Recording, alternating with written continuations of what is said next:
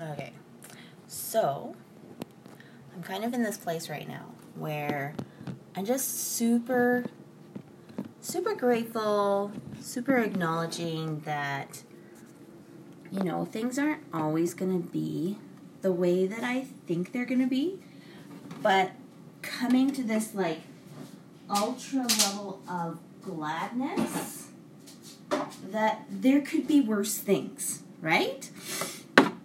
I'm starting to just lean into this idea that I don't think life is supposed to go the way that I think it's going to go. You know what I mean?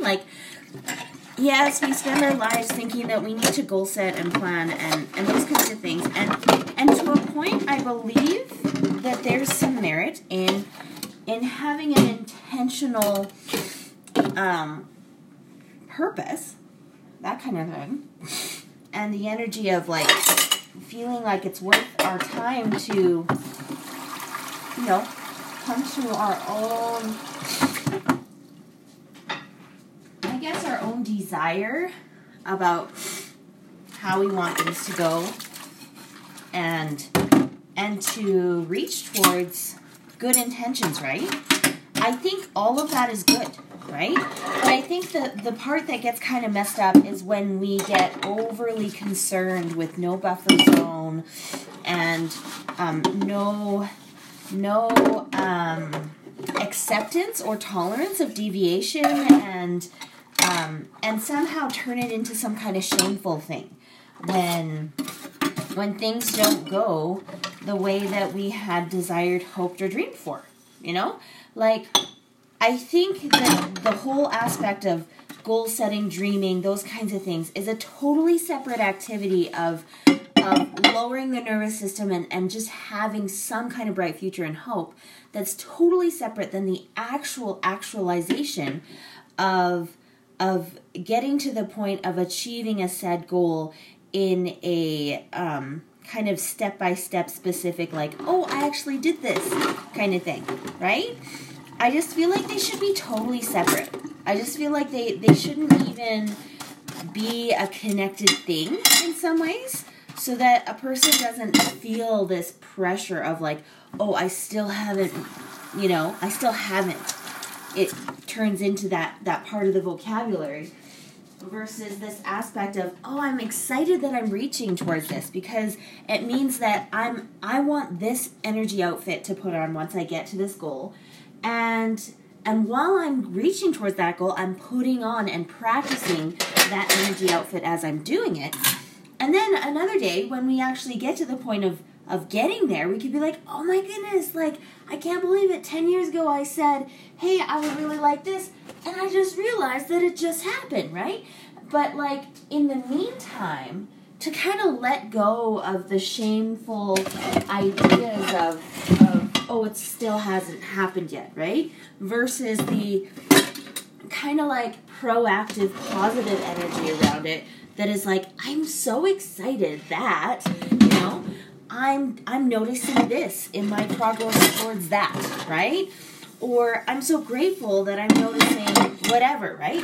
It's I think it's okay to notice things, but I think the part that's not okay with me is when we turn it into some kind of weird basement belief thing about ourselves that's negative self-talk or something like that, versus just this encouraging, kind talk about the whole subject.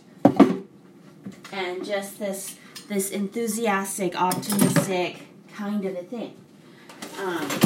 Because I just feel like there's so much energy floating around in the world, right?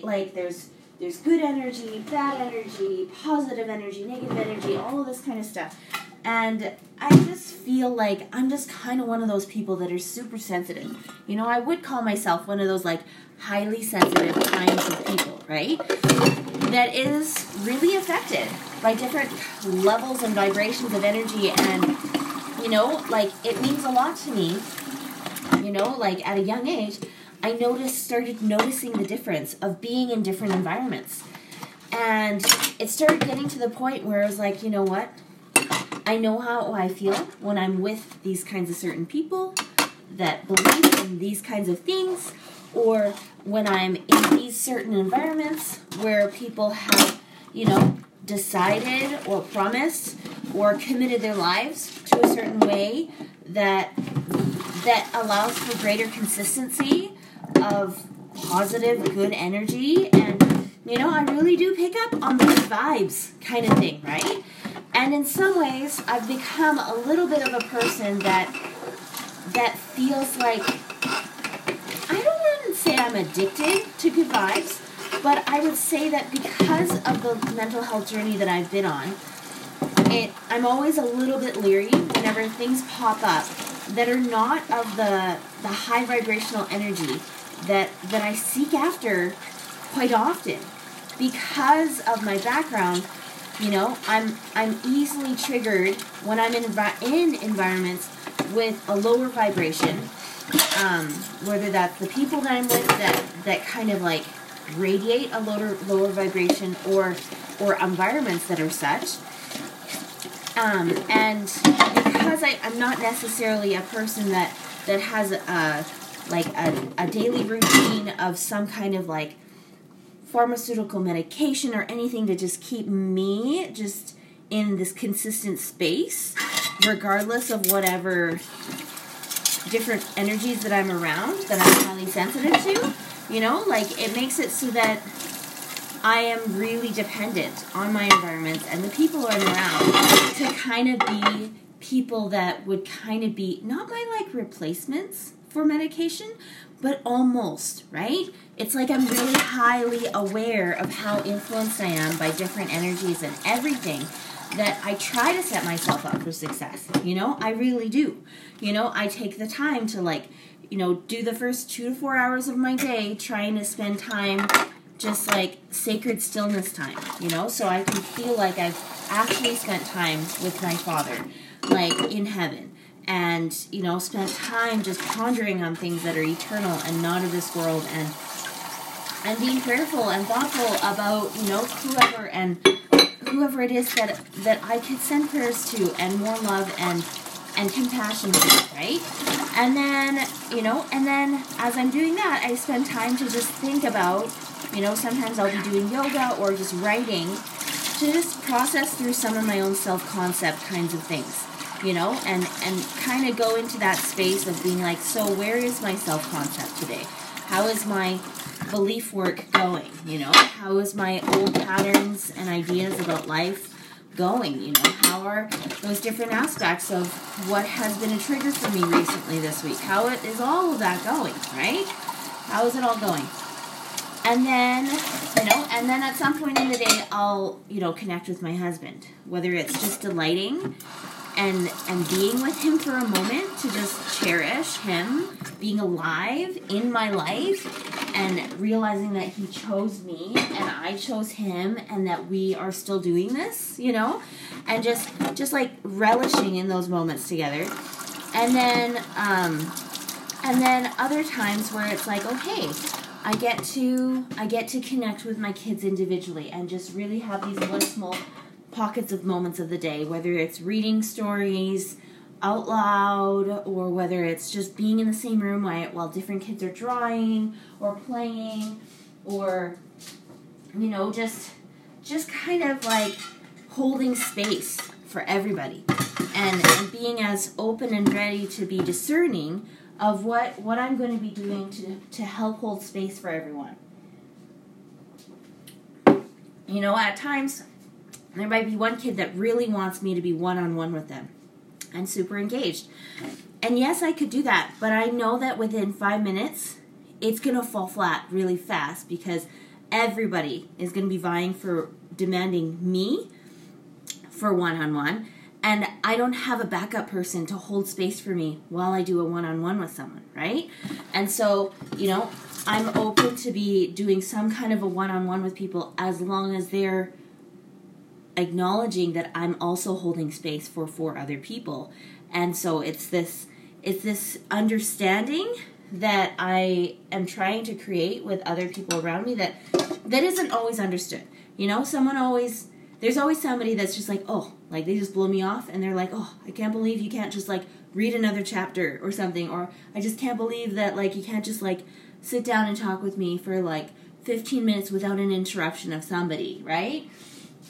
And so maybe that's something I need to work on too, you know, like, because I actually do believe they do deserve to have some more of those kinds of things that are more needed, right? Like, maybe I do need to get a little bit more toys available for different people so that they can be satisfied and content while I take the time with some other kids that aren't satisfied by the toys so much. They need more of the one-on-one time and conversation.